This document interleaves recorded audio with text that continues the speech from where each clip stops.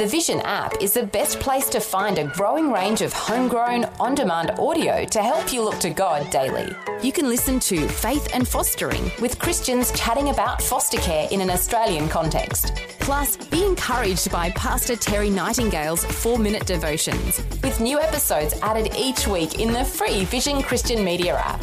If you don't already have the app on your smartphone or tablet, download it now from vision.org.au/app. Vision.org.au/app. Vision. Audio on demand from Vision Christian Media. Foundations.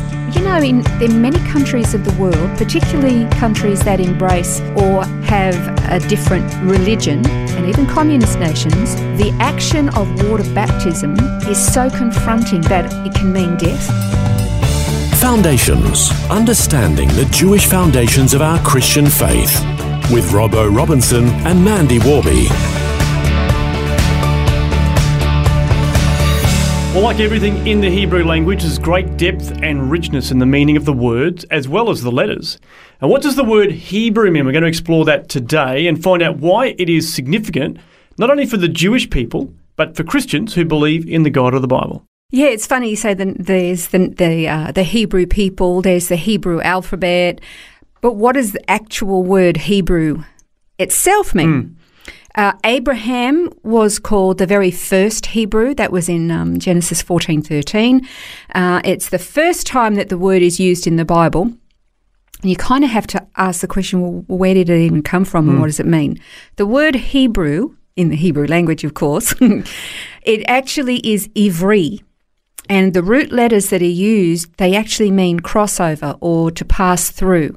Now, if you were in Israel today, you can actually use the word Ivri or Hebrew if you're moving house, if you break the law, if you're going through some difficult times, crossing the road, crossing a river, that kind of. Basically, it's kind of meaning traversing or passing or crossing over something. So essentially, what the word means, like in the Bible particularly, it's primarily referring to those who traversed rivers. And symbolically, I mean, for those of us who are believers and have had anything to do with the Bible, you kind of think, we often talk about, crossing over. You know, when people say, I'm going to cross over Jordan into the promised land, I'm crossing over from something to something, obviously. Now, there is a little bit of speculation that Abraham earned the name Ivri, or Hebrew, or one that has traversed, and it could be referring to the fact that he came from the other side of the river. Remember, he and his family, they travelled from a place close to the river Euphrates, which was Ur of the Chaldees, and God said, I want you to go to this other place that you don't even know where this place is. You don't even know what's there.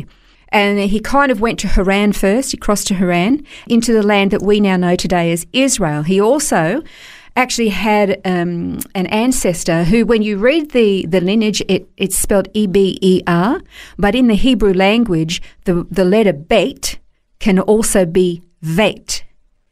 If it's at the beginning, if bet is at the beginning of a word, it's the letter B. If it's at the end of a word, it's the letter V.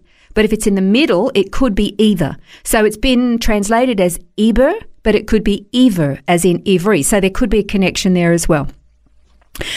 In the plural, it's Ivrim, or Hebrews is Ivrim. And so crossing over, basically Hebrew or Hebrews in the plural. That's basically what it means.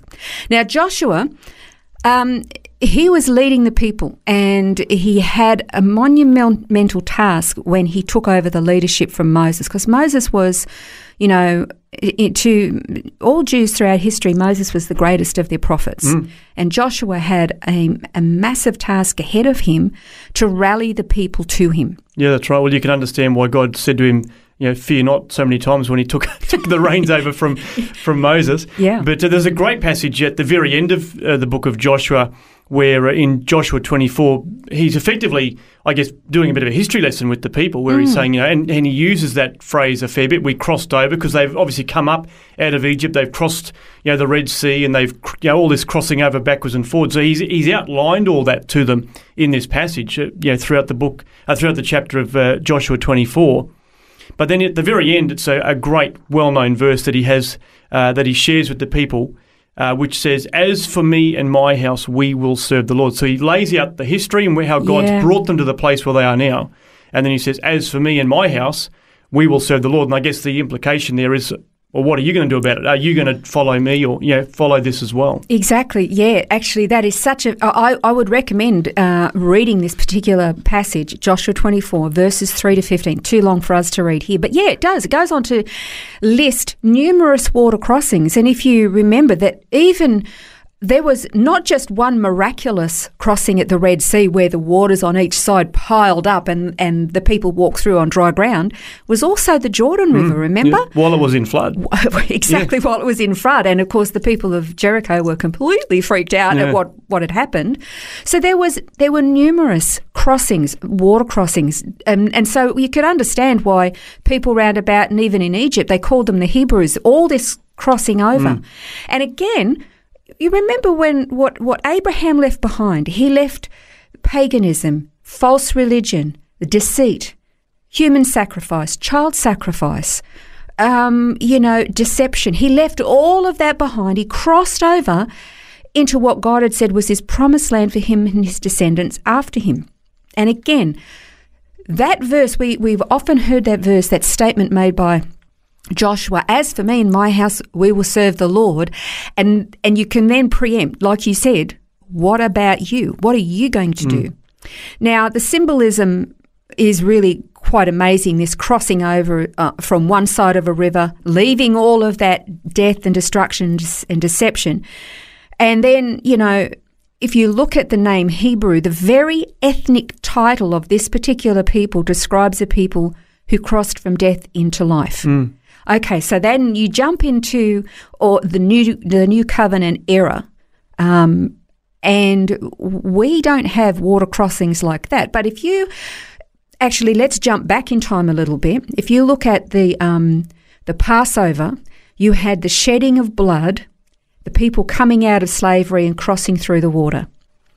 And then if you look at the salvation that we get through Jesus Christ, you have the shed blood of Jesus Christ, and then you have this institution of water baptism, which is not a new covenant thing, it's an old covenant thing, but the symbology is quite remarkable.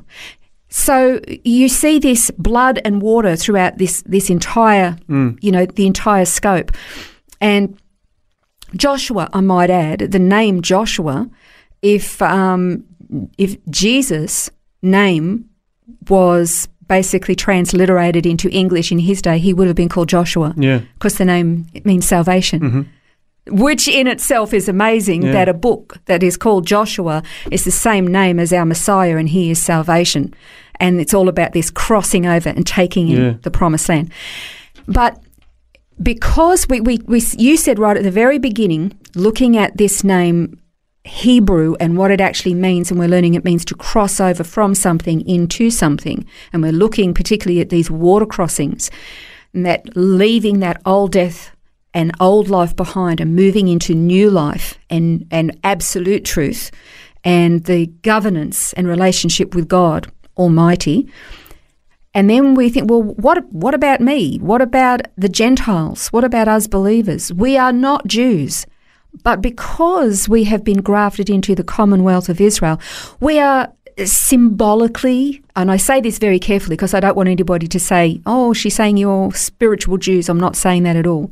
But there's a symbology there of being spiritually akin to a spiritual Hebrew in a sense, because we've crossed over too. Yeah. Because of the salvation of Christ, because of his shed blood. And then the water baptism that we go through, the blood and the water, we have moved from death and falsehood and false religion, whatever our idols were before, whether it was our vehicle, our family, our money, substance, a false religion, whatever it was, we have left all of that behind. We've now traversed, we've crossed over, we have become Ivrim, Hebrews, in that we've crossed over into this new life and truth and relationship with God Almighty through his Son, through his shed blood, and this cleansing that comes through water baptism. You know, in many countries of the world, particularly countries that embrace or officially have a different religion, and even communist nations, the action of water baptism is so confronting that it can mean death.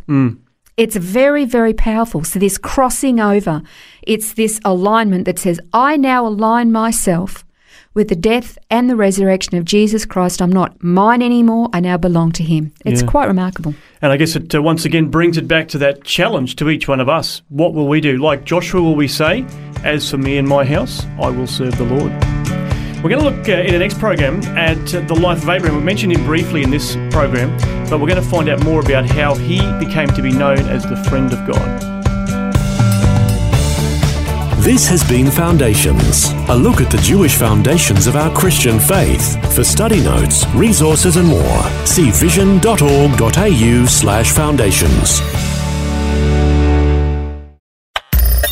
Thanks for taking time to listen to this audio on demand from Vision Christian Media. To find out more about us, go to vision.org.au.